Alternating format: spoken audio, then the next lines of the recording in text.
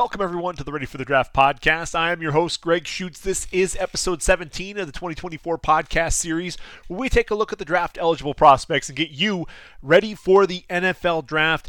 And I'll tell you what, I know I'm a little late to the party with the Senior Bowl recap, but I wanted to go back and take another look at the film.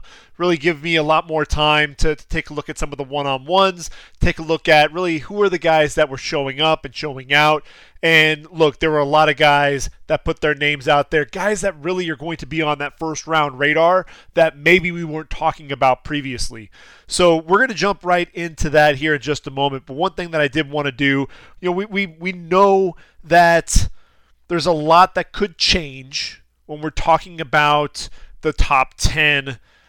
Really, there could be some trades. We're looking at the quarterback position. There are a lot of teams that could be jockeying for position to get a quarterback. We've got as many as 5 quarterbacks who can come off the board in round 1. If you throw Michael Penix Jr. in there, if the medicals check out, he may even sneak into round number 1. That'd be 6 quarterbacks in the first round potentially being taken. It's unreal, but when you look at the teams that are in need of a quarterback, Chicago, Washington, New England, the Giants potentially, Atlanta sitting there at number 8, Minnesota, what's the history, the situation with Kirk Cousins. You've got Denver, potentially Vegas as well, sitting at 13. A lot of teams, Geno Smith with Seattle. What's the situation there? There are a lot of teams that are going to be interested in a quarterback. And so will they pull the trigger in round number 1? That's going to be a huge question mark. What are we really going to be seeing there? But, and the combine is coming up at the end of the month. That's really where we're going to see a lot of these guys emerge. And really that top 10 is going to start taking a little bit more shape. Obviously, we've got free agency, and that period is also going to give us a better feel for what to expect in round number 1. But I wanted to just very quickly go through my top 10, and then we'll jump into what I saw at the Senior Bowl. So number 1 overall, obviously the Chicago Bears, and the question really is Justin Fields going to be the guy? Do they pass on Caleb Williams? Do they end up trading Justin Fields? Look, here's the deal. Justin Fields, and you look at what he's been able to accomplish, year 4, and you've seen glimpses. You've seen glimpses from him, but can he put it all together for an entire season? We haven't seen it to this point. What can happen there in Chicago, Ryan Poles, Matt Eberflus and company can reset the clock with that rookie contract with Caleb Williams. You've got a lot of other needs. You've got to get more receiver help. That offensive line needs to be shored up a little bit. Defensively, you got to get a pass rusher to accompany Montez Sweat as well. I just look at this team and I think, Justin Fields, there are enough question marks. Really the question is where is Justin Fields going to go, and what type of draft pick are we really going to be talking about here? When I look at Fields, is he going to get a first rounder? I know that ESPN's Adam Schefter came out and said, hey, he's going to garner a first round pick potentially, but I just don't know that that's going to happen. Is there a team that's really going to be willing to give up a first rounder for Justin Fields? Maybe,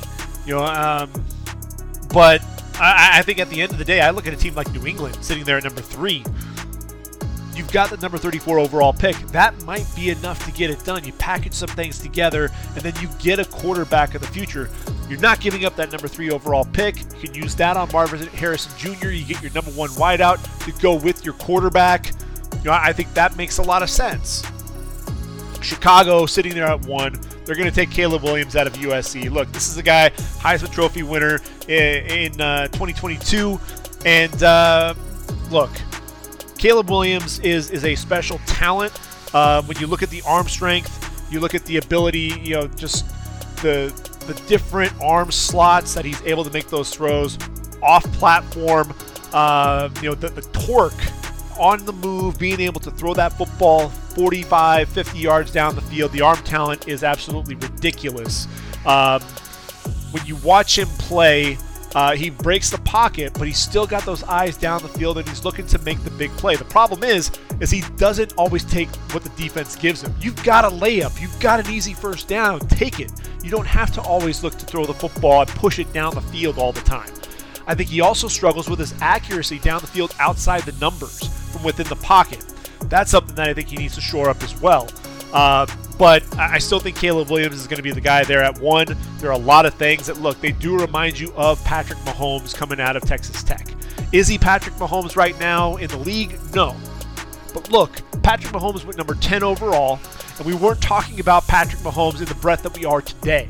So a lot of people are trying to find all the negatives with Caleb Williams.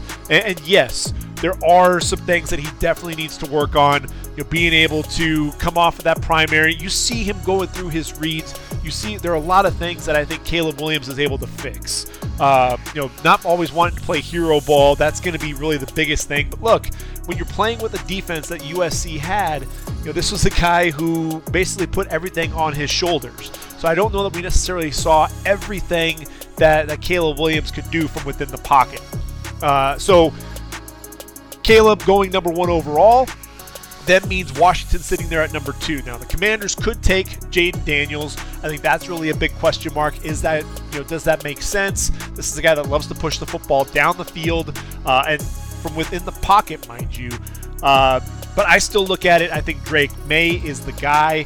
He ran that air raid with Phil Longo there at North Carolina. Phil Longo and Cliff Kingsbury do have a connection there. And so I think Drake May ends up being that guy there for Washington at number 2. I look at New England at number 3. And until you tell me otherwise, I think a lot of people are saying it's going to be Jayden Daniels coming here at number 3 overall. And I wouldn't disagree, except for the fact that I look at Alex Van Pelt. Alex Van Pelt is the offensive coordinator. And, the dual threats that you get with a guy like Jayden Daniels, that just hasn't fit with what Alex Van Pelt is used to, and so I look at that.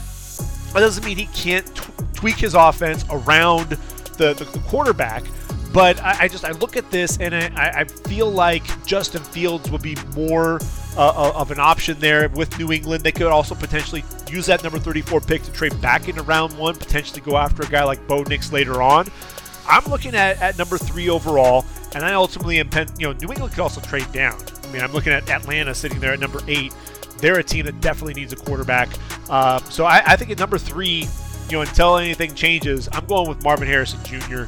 There to New England. I know the quarterback situation, you should really stick with the quarterback until proven otherwise. I'm actually going to roll with Marvin Harrison Jr. there at number 3. Number 4 are the Arizona Cardinals, and I think Kyler Murray, look, he petitioned for Paris Johnson Jr., and he got that offensive lineman to protect him. Now I think he's going to go after a number 1 wideout. And the question really is going to be, is it going to be Malik Neighbors? Is it going to be Rome Odunze? And when I look at it, look, I think that Malik Neighbors could be in that same conversation with Jamar Chase, Justin Jefferson. He looks like that same type of wide receiver. The explosiveness, the hands, the ability to make you miss in the open field, the physicality after the run as well. I think Arizona sitting there at number 4. Could Rome Odunze be the guy as well? I think so. But I think ultimately that pick is going to end up being Malik Neighbors. Chargers at 5. This is an interesting pick. Chargers are sitting there, and you've got Jim Harbaugh as the head coach. You need an offensive tackle, potentially. You've got Trey Pipkins sitting there at right tackle. You already have the left tackle in Rashawn Slater. Pipkins, he's owed $10 million. Do you really draft a right tackle like Joe Alt? Joe Alt could easily move over to right tackle. But do you draft Alt with Pipkins there on the roster, who's owed $10 million?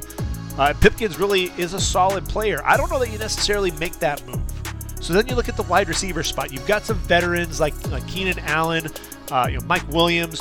What's their history, or really what's their future going to be like with the Bolts, I should say? And if either of them decide they want to leave, maybe both of them end up in a different uniform. You've got Quinton Johnston, but Quinton Johnston is the one wide receiver from last year's draft class in the first round that hasn't made an impact. And that's really the big concern there. So I look at the Chargers. I think there's a good chance you could see Rome Odunze, but it's Jim Harbaugh. Tight ends.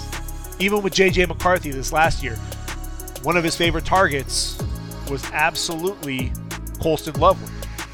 So I look at the Chargers. They need a tight end. Gerald Everett is a free agent. Brock Bowers can do a little bit of everything. He can block, mind you. He's a decent run blocker. You get him on the outside, the mismatches that he creates, his ability to make plays after the catch. I think Bowers goes 5, which means sitting there at number 6 are the New York Giants. The question really is going to be Daniel Jones. Is he still the guy there? I think right now Daniel Jones is still the guy, which means the Giants, you have to be looking at quality over quantity at some point. You've got a ton of receivers there, but they're lacking a true number 1 wideout. Rome Odunze will be just what the doctor ordered for Daniel Jones. Really a prove-it year for Daniel Jones this year. I think Rome Odunze ends up being the guy there at number 6, which takes us to Tennessee at number 7. I think Tennessee, look, Will Levis took a beating a season ago. They need a tackle. I think Joe Alt is the most consistent tackle, and I think he'll end up being the selection there at number 7 overall, which takes us to Atlanta at number 8. Atlanta, look, you look at the offense and the moves that they've made in round number 1 in previous seasons. Kyle Pitts, Drake London, Bijan Robinson. They've got a solid offensive line led by Chris Lindstrom and Jake Matthews. Caleb McGarry has come a long way there at right tackle as well. So they're really a quarterback away from really competing there in the the NFC South. And so when I look at this group, Desmond Ridder we know is not the answer. Jaden Daniels just feels like the right pick for the Falcons. That defense, look, Ryan Nielsen, I know he's no longer with the team. He's now in Jacksonville as their defensive coordinator. But he was able to take that defense from number 27 overall to, I think, 11th in yards. And so they've got talent on that defensive side of the football. Could they go edge rusher? Could they go Dallas Turner? Sure. That's definitely a possibility. I ultimately think, though, that Atlanta needs to get that quarterback, and that's going to end up being Jaden Daniels. And then you look at Chicago there at 9. Could they use a receiver? I think a lot of people have mocked a receiver there. Absolutely. If Rome Odunze is sitting there on the board, I think Chicago absolutely jumps at the chance to get a number 1. And really, a lot of people are saying, well, isn't DJ Moore a number 1? Really, you'd have a 1A, 1B, but then you're giving Caleb Williams a couple of weapons there on the outside. This is a deep wide receiver class, but Chicago, when you're looking at their draft picks, they don't have another pick until number 75 overall. So they've got to make sure that they get a receiver. Even in round number 3, they'll get a guy who should be able to contribute. You're going to obviously look to see what the Bears are going to do in free agency as well. I look at 9. If the 3 receivers are off the board, then at 9, I think they go pass rusher. You need to get somebody to team with Montez Sweat. Dallas Turner is the best pass rusher in this year's draft in terms of the bend, the flexibility. I still think that Laiatu Latu is the best pure pass rusher in this year's draft. I think he's a guy that, to me, could end up being the best in the bunch when it's all said and done. He's not as bendy. He's not as twitchy as Dallas Turner. I think Dallas Turner probably plays the run a little bit better. And, could Atlanta fool everybody and go Jared Verse? I think there's a possibility. But I think at the end of the day, Dallas Turner ends up being that guy. And, look, they get an edge rusher to team with Montez Sweat. I think that's definitely a great area of focus for them, which then takes us to the New York Jets. Number 10 overall, offensive line. Look, Elijah Vera Tucker's battled injuries. Mekhi Becton has battled injuries. I'm looking at this group. Could they go Olu Fashanu? I think that's definitely a possibility. I think Olu Fashanu he's got the athleticism. He's probably the most athletic offensive tackle in this year's draft. Apologies to Tyler Guyton. I know a lot of people have talked about him. That conversion from H-back. Look, Joe Alt was a converted tight end as well, but Olu Fashanu, especially when you watch him with those kick slides, I mean, he's just so quick out of his stance. It's absolutely ridiculous how quick he's able to get back there. But I look at it and I think, it makes sense to me that Taliese Fuaga, you want a right tackle who's going to be able to hold up, against both, bull rush, against the speed rush, be able to run behind him. He's going to do it all for you. You saw it at the Senior Bowl. He was one of the guys that really stood out to me. Just absolutely dominant, physical, powerful, power in his hands. And so I look at the Jets, and right now I think Fuaga has a little bit of an edge. I still am a big fan of Fashanu. I think it could also be Fashanu there. But if you're looking at, especially for a true right tackle, then I think that pick has to end up being Fuaga at the end of the day. So those are my top 10 picks as of right now. I haven't quite put together my first mock draft. I usually wait until the end of the season. So obviously the Super Bowl is coming up. This recording is taking place the evening prior to the draft. So February 10th. So after that, you'll see my first mock draft hit my website. We'll be talking about it here on the podcast as well.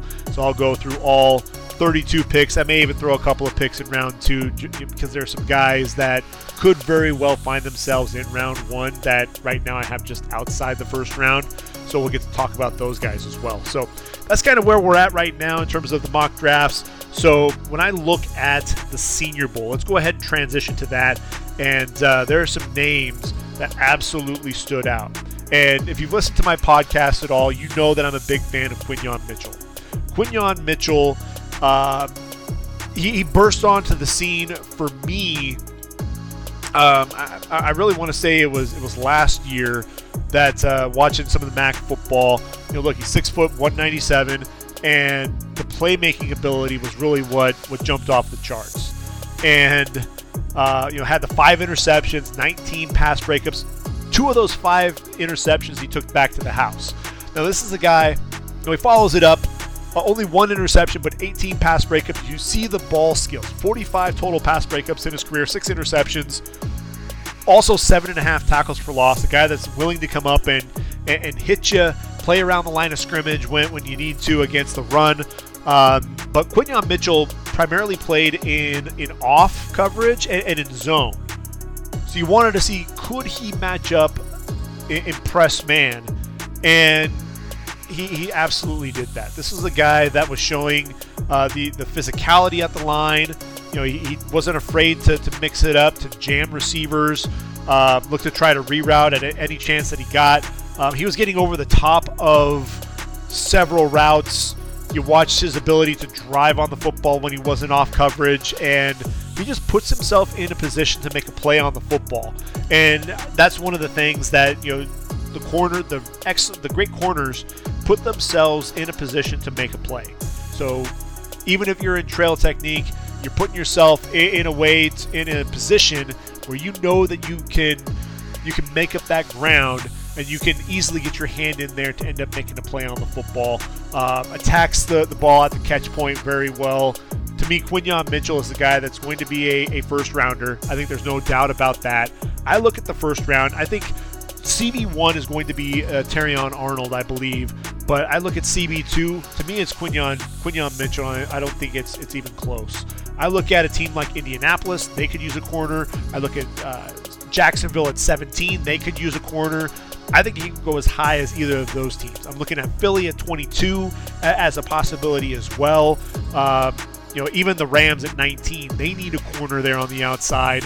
And so I don't see him dropping below the Eagles there at 22. I really don't. I think this is a guy that's definitely helped himself. And just watch what happens with the draft chatter after the combine. I think Quinyon Mitchell's a guy that's just going to continue to see his stock continue to rise. Another absolute standout had to be Darius Robinson, right? Darius Robinson, my Lord, this was a guy that was absolutely, you watch the physicality, but then you also watch the speed.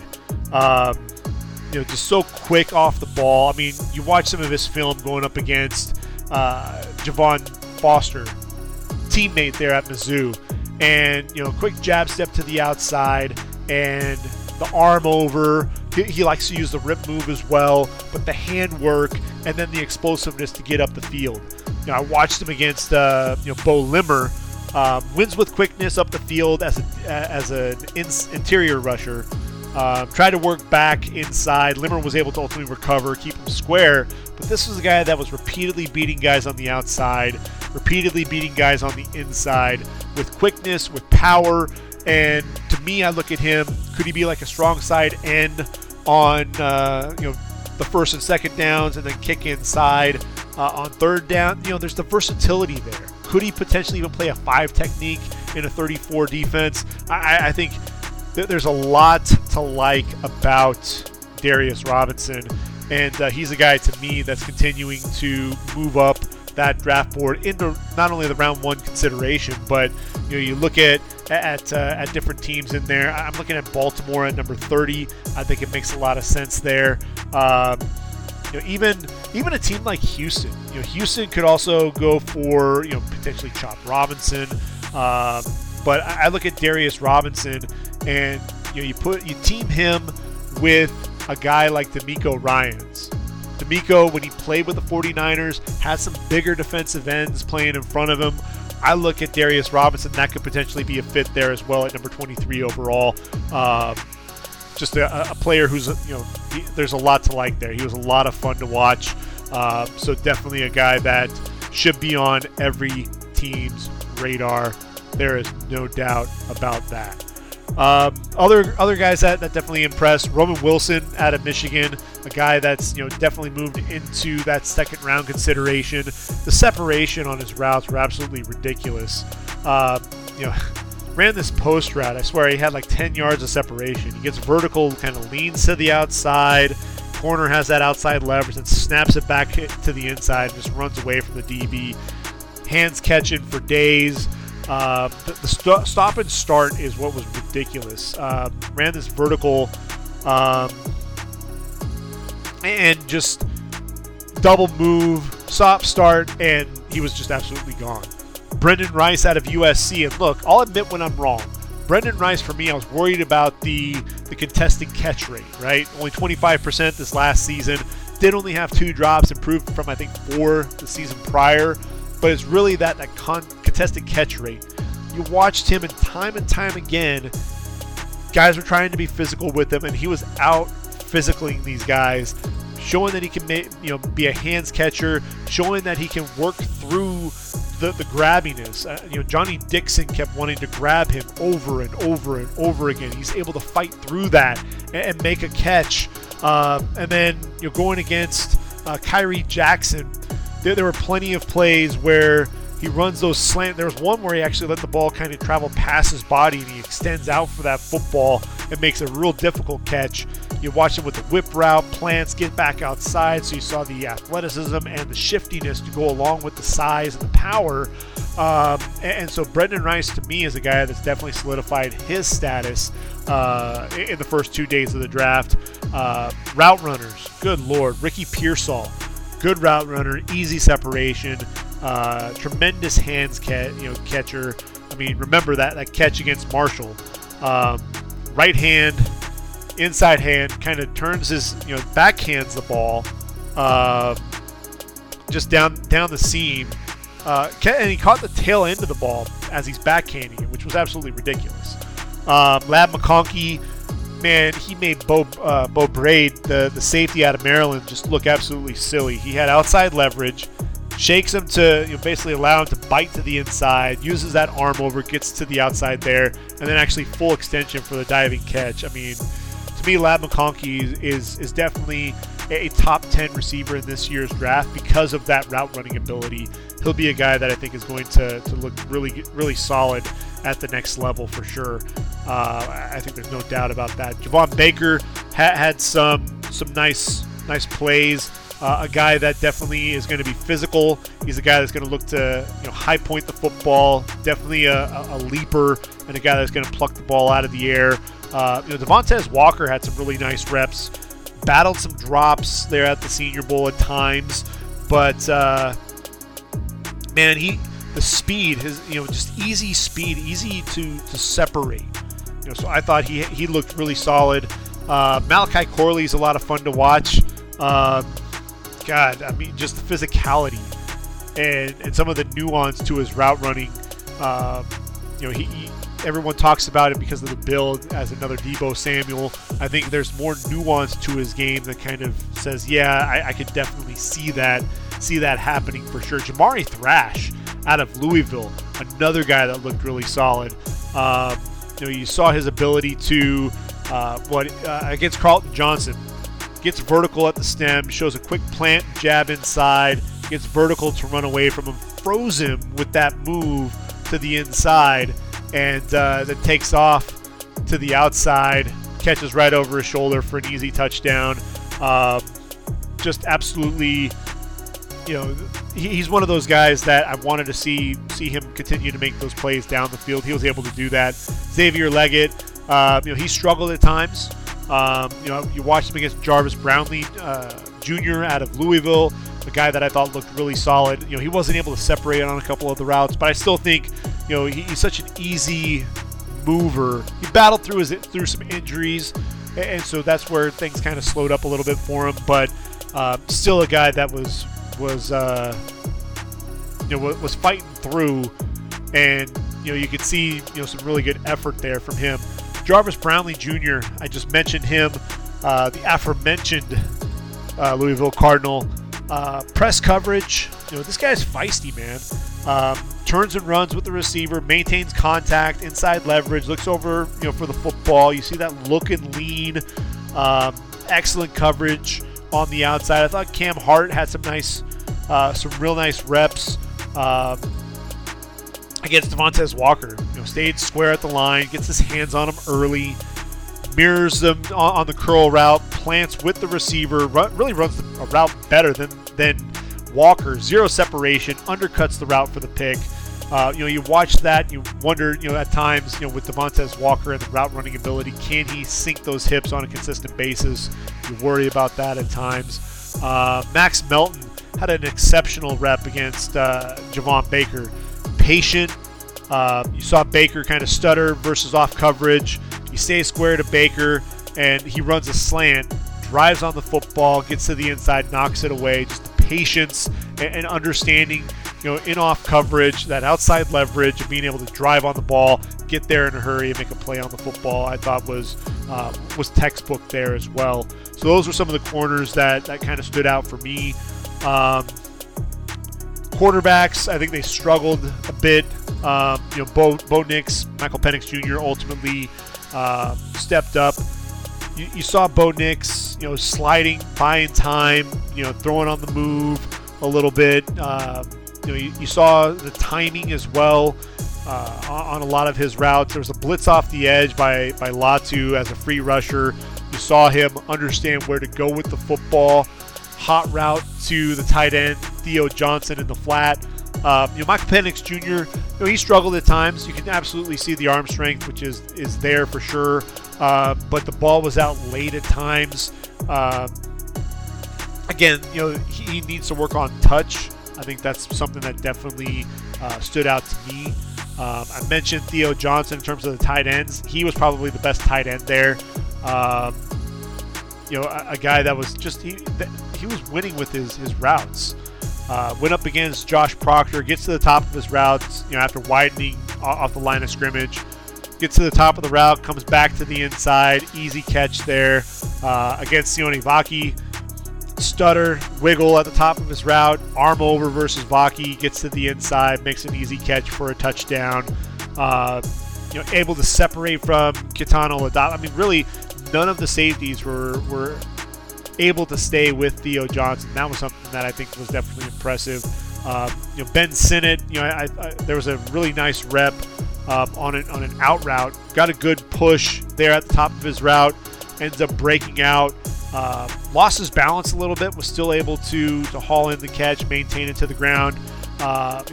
Jared Wiley out of TCU, excellent size. I mean, he's 6'6", 6'7", 260 pounds. Pretty easy mover, I thought. He was a guy for a guy his size. Plucked the ball out with one hand. I think Wiley's one of those guys that's going to surprise some people. You look at the size and you worry, can he move? Oh yeah, this dude can move just fine. He can definitely sink his hips a little bit. He's also a decent blocker. He's going to be one of the better tight ends in this draft. Marshawn Lloyd at the running back position, I thought looked exceptional as a route runner, as a receiver.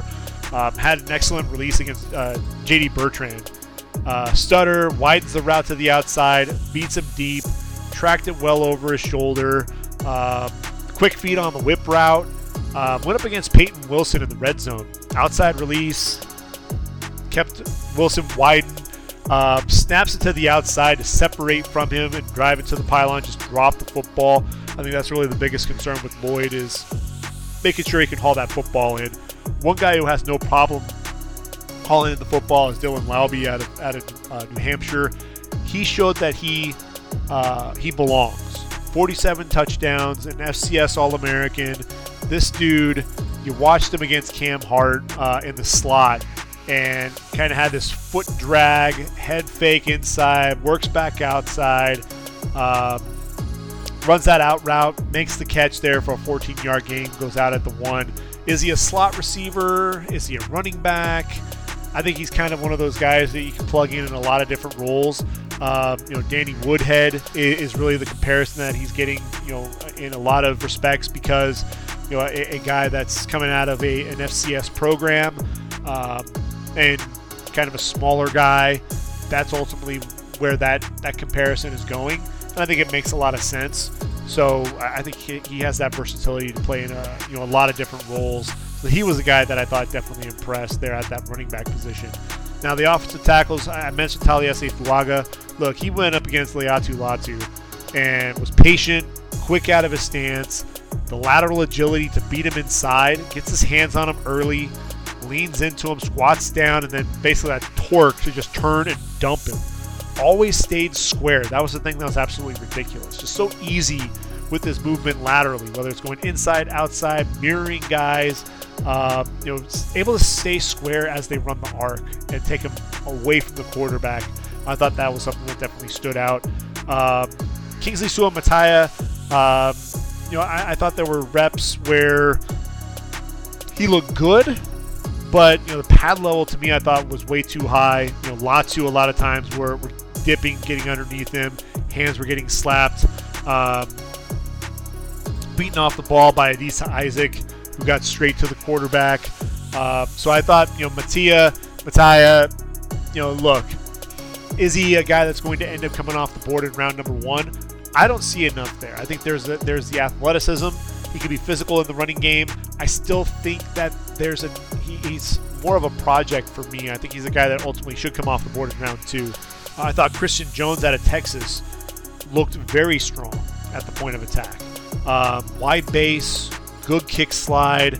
When the ends tried to work back inside, he was able to stay square, able to overpower them.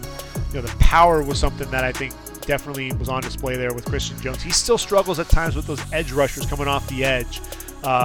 We saw that in the college football playoff. Braylon Trice went against him. He struggled at times with that quickness coming off the football. But I think Christian Jones was a guy that definitely impressed, definitely showed, hey, he does have that lateral agility. Javon Foster, there was a play against Justin Eboigbe, just so strong with his hands. Latches onto him. He tries to win with an arm over, never lets go of him, basically keeps him square. The grip strength is absolutely ridiculous with Javon Foster. He's not the quickest with this kick slide. That's not really his jam. His game is all about the strength, the power, the leverage. That's really where you're going to see him win, and I think that was really on display there at the Senior Bowl. Really what you saw in the film was what you got there at the Senior Bowl. Roger Rosengarten, I've been a big fan of his. The pad level gets too high at times. He went against Marshawn Nealand, good kick slide, but was late with his hands, allowed him to kind of dip underneath that pad level and turn the corner. But look, you got him in the 11-on-11, and this physical down block on the D tackle to secure the backside, allowing Dylan Laube to bounce his run back to the outside, in that direction. Able to kick Brandon Dorless on the outside on a run play as well. You see the athleticism. He struggled. Look, against Michigan, he struggled with speed. He was definitely having a hard time there against both Braden McGregor and Jalen Harrell, but I still think Roger Rosengarten has that starter potential there at that right tackle position. He'll be a nice get for anybody looking for a guy like him at that right tackle position on day 3.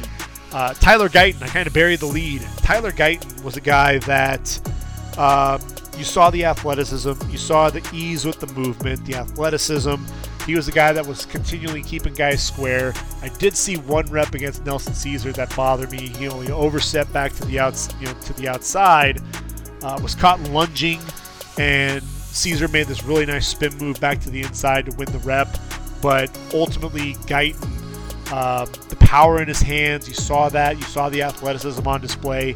He's a guy that I think has definitely solidified his status as a top 25 pick.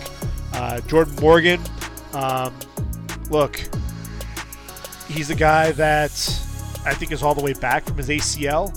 Is he a tackler? Is he a guard? Is a question mark. He was driven into the backfield by Austin Booker, just right into Sam Hartman. So that's something that I think is definitely going to be watched. Is his ability to anchor, and some of the quickness, some of the lateral agility at times. At the center position, I think it was all about JPJ, Jackson Powers Johnson. Dominant. I think that's really the one word that describes what he was able to accomplish there. You saw him quick out of his stance. This was a guy that could climb to the second level with ease, but then you saw the physicality. You saw his ability to win with leverage, to keep the defensive tackle square, and then the ability to finish. I mean, the torque, his ability to stay low and just drive guys into the ground. Absolutely physical. To me, he's a center that belongs in the first round conversation. I think that's something that was evident by the time the Senior Bowl was done. Edge rushers, Leatu Latu ended up having to leave with the leg injury. 127 pressures in the last 2 seasons, according to Pro Football Focus. I mean, I think that's something that speaks for itself. But you watched, he starts outside, slapping an arm over to easily beat Suamatea to the outside, to the inside. Speed rush off the edge, again, slap and rip, bends underneath, all speed. That was something that you wanted to see a little bit more control from him, set a little bit firmer edge and not allow Suamatea to kind of knock him off of his route a little bit. He still beat him, but it wasn't nearly as clean. But there's another rep against poor Kingsley again. Showed outside, quick stutter, cross the face with an arm over to beat him back to the inside. Beat that that inside hand. I'm sorry, it was the right hand. Inside hand trying to get in on his hip, and he just ran right by it. Adisa Isaac showing the tremendous burst coming off the edge. I saw a push-pull against Ladarius Henderson, and then a rip move. Easily got by him to get to the quarterback. Speed rushes. Again, that speed rush against Suamatea just left him grasping for air. I thought that was definitely impressive. Austin Booker was another guy. Look, he had the 1 year there at Kansas after, Minnesota, I want to say. And redshirt sophomore. But, man, that bull rush that I mentioned earlier, got leverage on Jordan Morgan, the power to drive him right back into the quarterback. Was able to also set up the left tackle, widening, and then a quick spin move to cross the face, get inside pressure on the quarterback. I thought Brandon Dorless use those long arms against the right tackle. I think it was actually Kingsley playing right tackle. Set a strong edge there, forced the running back to cut it back inside, right into the linebacker, who was able to drop him there. Bull rush with a quick slap and then a rip to beat the left guard, Isaiah Adams. Got to push up the field to ultimately flush Michael Penix Jr. from the pocket. So I thought he had some nice reps there for sure. Nelson Caesar. Lined up at defensive tackle, attacked Christian Haynes, won with some leverage there. I talked about the spin move against Tyler Guyton as well. So I thought there were definitely some nice reps there from Caesar. And then can we talk about the craziness that is Marshawn Nealon? The power. This dude is going to come in and hit you and be physical, but then Roger Rosengarten is expecting that, and then he has this nice dip and rip to win right there at the point of attack. He's a guy to me that can win in a lot of different ways. very intriguing, a guy that I think is going to come off the board in round number 2. D tackles. Dwayne Carter, one of the best reps of the day against Tanner Bortolini, strikes his chest, powerful hands, wins with the bull rush, gets underneath that pad level, gets him on his heels, drives him right into the ground. Gabe Hall from Baylor, a guy that not many people have really talked about, but had a nice push-pull and then a swim move to beat the right guard, Sata Oalaumea, off the football. Quick move to the outside with a quick win against another right guard. Showed the ability to bend. Beats the cutoff block. Quick down the line to pursue the running back. Another thing that was really impressive. Devondre Sweat. You see he's a mountain of a man. He didn't weigh in there, but he's probably still around 350, 360. You see the athleticism. The athleticism is absolutely there. But I also saw a rep against Layden Robinson, the guard there from Texas A&M. Good punch at the point of attack, but stalls out, loses momentum. I thought Jaden Crumedy of Mississippi State, a lot of the same thing. Just kind of lost some of that momentum going. Marcus Harris went up against Brandon Coleman, looked to bull rush, started to drive him back, was trying to get low, feet not underneath him, and basically took himself to the ground. But McKinley Jackson out of Texas A&M showed out really well there. The nose tackle, a guy that I think has a chance to be a third rounder. Going up against Christian Haynes. Haynes was playing the center position. Wins early, quick hands, inside, forces those hands obviously outside by Haynes, easily drives him back into the quarterback. So that was something that I thought was definitely impressive there at the D tackle spot. When we talk about guards, Christian Haynes, I thought there were some times where he was able to drop anchor, handle some bull rushes.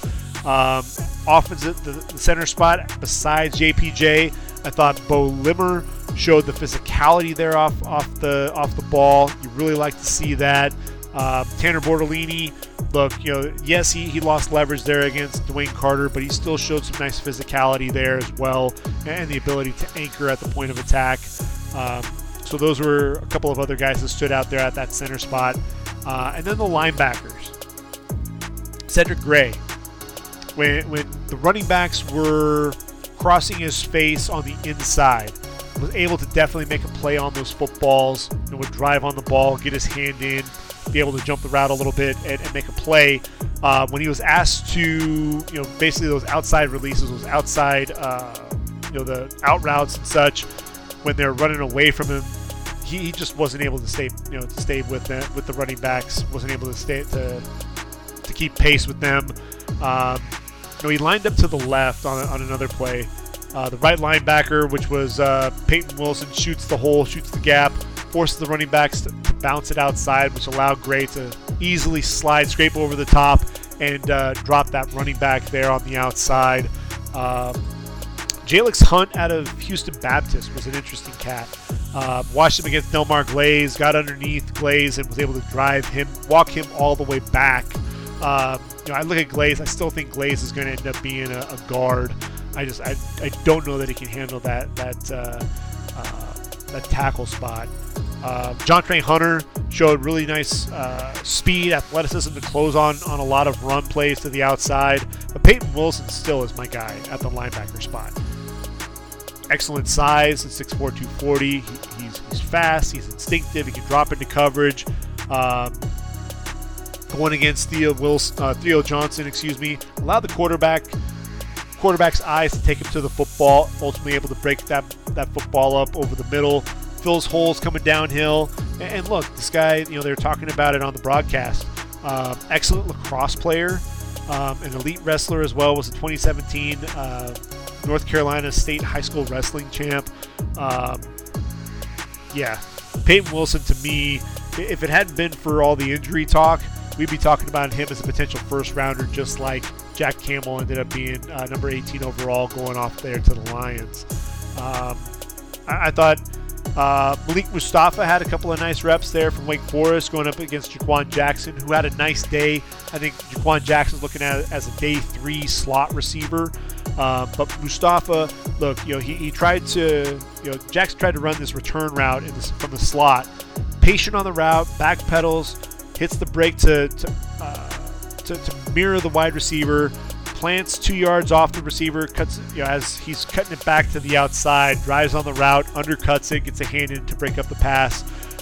You could tell that Sione Vaki still trying to learn that safety spot because he started out as that running back. He could be a power runner, and you saw his ability to run routes, but was burned time and time again trying to cover those tight ends. I thought Cole Bishop did a good job staying with the tight ends. Just needs to do a better job of locating the football to potentially make a play on the ball. Evan Williams of Oregon against Brevin Spanford. There's an out and up in the red zone, able to stay with the tight end, attacks the ball at the catch point, ultimately breaks up the play. So those were some of the standouts that I saw at the Senior Bowl. When I talk about guys that first round quality guys, obviously those quarterbacks, they struggled a little bit. That's why I think there is a drop off between the first three and then the next set of quarterbacks. I think Bo Nix and Michael Penix Jr., they redeemed themselves on day number 3. J.J. McCarthy's definitely closing the gap though, because it's one of those things to where people are going in, they're studying more film on J.J. McCarthy. I need to do more of the same. He has the potential because you see the flashes, but the consistency is really the main thing with J.J. McCarthy more than anything else. He makes really good decisions, but handling pressure. I've watched, there are a couple of clips where he did a pretty good job manipulating the pocket, but as he gets outside trying to vacate the pocket, I look at all 3 of those quarterbacks, and I think that's what separates that top tier from that second group of quarterbacks. But the guys that outside of that quarterback position that I look at as potential first rounders, I think Devontae Walker has a chance because of that speed. I think ultimately he belongs in round 2. I think Xavier Legette has a chance to be a first round wide receiver potentially there to the Chiefs, kind of in that range. I think guys like Malachi Corley showcased his ability to be a day 2 pick. Same with Roman Wilson. I don't think Wilson's going to end up creeping into round 1, but Brendan Rice day 2, Javon Baker I think would probably be an early day 3 candidate right now. Theo Johnson has definitely improved his draft stock. I think he'll go on day 2. But Taliese Fuaga, to me, he's looking more and more like a potential top 10 pick, in my estimation. Tyler Guyton, another guy that's going to come off the board in round 1, that's for sure. I think Patrick Paul is somebody that's interesting. Kingsley Suamatia, a couple of guys that are going to come off the board in round number 2. Roger Rosengarten has a chance to be around 3, round 4, somewhere around there. JPJ, first rounder in my book. Good Lord. Just absolutely dominant. I still think Leatu Latu is a first rounder. You saw he was still the class of the edge rushers. I think Marshawn Nealon's going to be a second rounder. Adisa Isaac will be a day 2 pick as well. Darius Robinson definitely moved into the first round conversation. Brandon Dorless will be a day 2 pick for sure. I think Austin Booker, intriguing enough to get a flyer there on day number 2. T'Vondre Sweat, I don't think it's going to be a first rounder. I think he'll end up being early second, but we'll see what he does in terms of the times. Peyton Wilson's a second rounder, although, again, the injuries, depending on what the medicals check out, he could potentially fall further. But man, whoever gets him, they're getting an absolute stud. At the cornerback spot, we know Quinyon Mitchell is going to be a first rounder. I think there's no question about that. He's my CB2 right now. Jarvis Brownlee is definitely an interesting dude now. Day 2 candidate for sure. Kalen King was up and down. He was allowing some free releases to Devontae Walker. He allowed a free release on one play to the outside, whiffed on a jam on another play. But then there was, he showed some other flashes that made you turn your head and go, "Oh, that's interesting." Is he a day 2 guy? He'll probably be a day 2. Carlton Johnson will be a guy on day 3 that's going to be an interesting cat, though. You saw really nice ball skills, his ability to close on the ball and make a play. Max Melton, I think, could end up being a day 2 pick. Saw a lot to like there. Kyrie Jackson out of Oregon, tremendous length for the position. I didn't mention him, but Javon Bullard there at the safety, probably the class of the safety group with his ability to cover at that safety position. But I look at the safety spot, and Cooper DeJean, is he a corner? Is he a safety? He's a good football player. He'll be a first rounder. After that, I think maybe Kinchins. He's probably he's a round 2 guy. I think Tyler Newman's going to be a round 2 guy. But there aren't a ton of safeties to get too excited about in the first 2 rounds of the draft, or first 2 days of the draft. I think Kalen Bullock out of USC, you're looking for those guys who can be exceptional as center fielders. Bullock will end up being that guy, but looking at the safeties that were at the Senior Bowl, there weren't a ton of guys that really jumped out. I thought Evan Williams helped himself. I thought Cole Bishop helped himself in coverage. So there were some guys that did help themselves. I thought Tyke Smith as well put together some solid reps. So definitely some guys that helped their draft stock overall at the Senior Bowl. What we're going to have next up is going to be the Combine. Combine is going to be held really at the end of February and beginning of March. And, again, over 300 players that'll be invited. We're going to take a look at the list. We're going to talk about everybody who gets that invite. So it'll be over the course of a couple of podcasts, but we'll be talking about who we should be watching out for. Who are the guys that, are basically you're just going to be checking off the list, from an athleticism standpoint, from a power standpoint. Who are the guys that, need to have a big day there? Who are we expecting to get a big day out of? Guys like Quinyon Mitchell, who's running in that 4.3 range. You look at a guy like J.J. McCarthy. A lot of people think he may run in that 4.5. I heard somebody even saying a 4.4. That athleticism is something that, if he can separate himself from guys like Bo Nix, Michael Penix Jr. with that athleticism, then he really starts creeping up draft boards. If I'm Denver sitting there at number 12 and I'm Sean Payton, and clearly they're moving on from Russell Wilson. Speaking of, if teams are looking for a quarterback, maybe they get on the phone, they talk to Denver about potentially getting a guy like Russell Wilson on the roster. It probably won't happen this year, but I think Russell Wilson's days in Denver are numbered. And so I look at it, and they're going to need a quarterback. Could they go after Justin Fields? Could they go after a guy like Kirk Cousins? Are there other quarterbacks that they could potentially go after? I think that's possible. But I look at Sean Payton and J.J. McCarthy, and it just feels like that makes way too much sense. So I definitely think that's going to be a possibility to keep an eye on, because I think teams are going to overdraft at that quarterback position. Even you look at the draft where Kenny Pickett was the only quarterback coming off the board in round 1. The question really there was, is there a quarterback that truly is a first-round pick? Kenny Pickett played well in college, but was he going to be a top-flight quarterback at the next level? I think there were definitely the question marks were there. But Pittsburgh, I think, felt pressured to get a quarterback, and ultimately they ended up reaching a little bit there with Kenny Pickett. So could we see that again this year with all the teams that are looking for a quarterback? Absolutely. It wouldn't surprise me if we see 6 quarterbacks come off the board in round 1. At the same time, though, think about last year's draft. Think about the quarterbacks that were there. Obviously, the hype around this year is much better than last year's draft. And I think this is probably why we didn't see as many quarterbacks taken that high. But you saw the 3 quarterbacks go off the board in round 1. Bryce Young, C.J. Stroud, Anthony Richardson. And then round 2 was where you saw Will Levis come off the board. Could we see anything like that? It's always a possibility. I think you've got that drop-off after the top 3.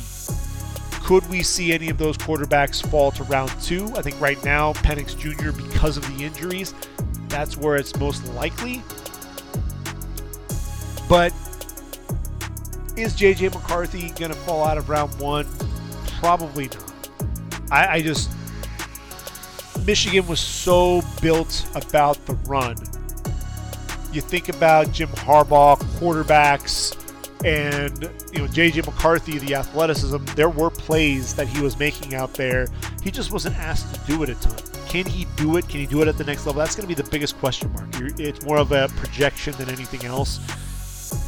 If he gets in with a quarterback coach like Sean Payton, quarterback guru, then I think he stands a much better chance of succeeding. Bo Nix, I think it's going to depend on the offense there as well.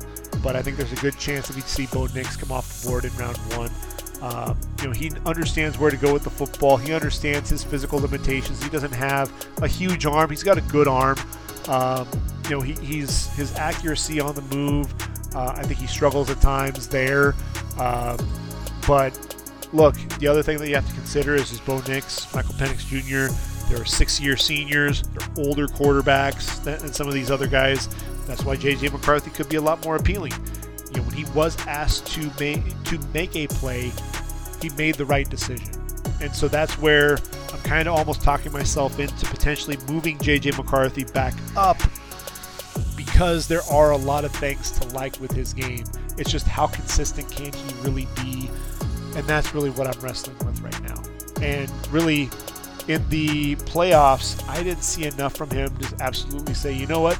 Here's a guy that is going to be a stud. Absolutely, no doubt about it. I don't see enough there from him to definitively feel confident in saying that. That said, because he has those traits, because there's that potential, the right team could end up taking him. It's the same thing with Patrick Mahomes. You look at a guy like Patrick Mahomes, and that year, a lot of coaches were taking their offense and trying to take the quarterback and mold them to fit their offense. Andy Reid was different. He really tweaked his offense to fit the skill set of his quarterback, Patrick Mahomes. Not every team was doing that. Not every team will be willing to do that. And so that's really what the difference is. And I think when you look at a guy like J.J. McCarthy, it's going to come down to the right fit. That's bottom line. And a lot of times that's really the way it's going to be for any quarterback. Bryce Young, Carolina, C.J. Stroud steps in there in Houston. Much different outcomes based on the different situations. Like, you can really do that every year looking at all the quarterback spots. You look at a guy like Baker Mayfield going to Cleveland, really kind of got a raw deal there. Sam Darnold going to the Jets, we know what happened there.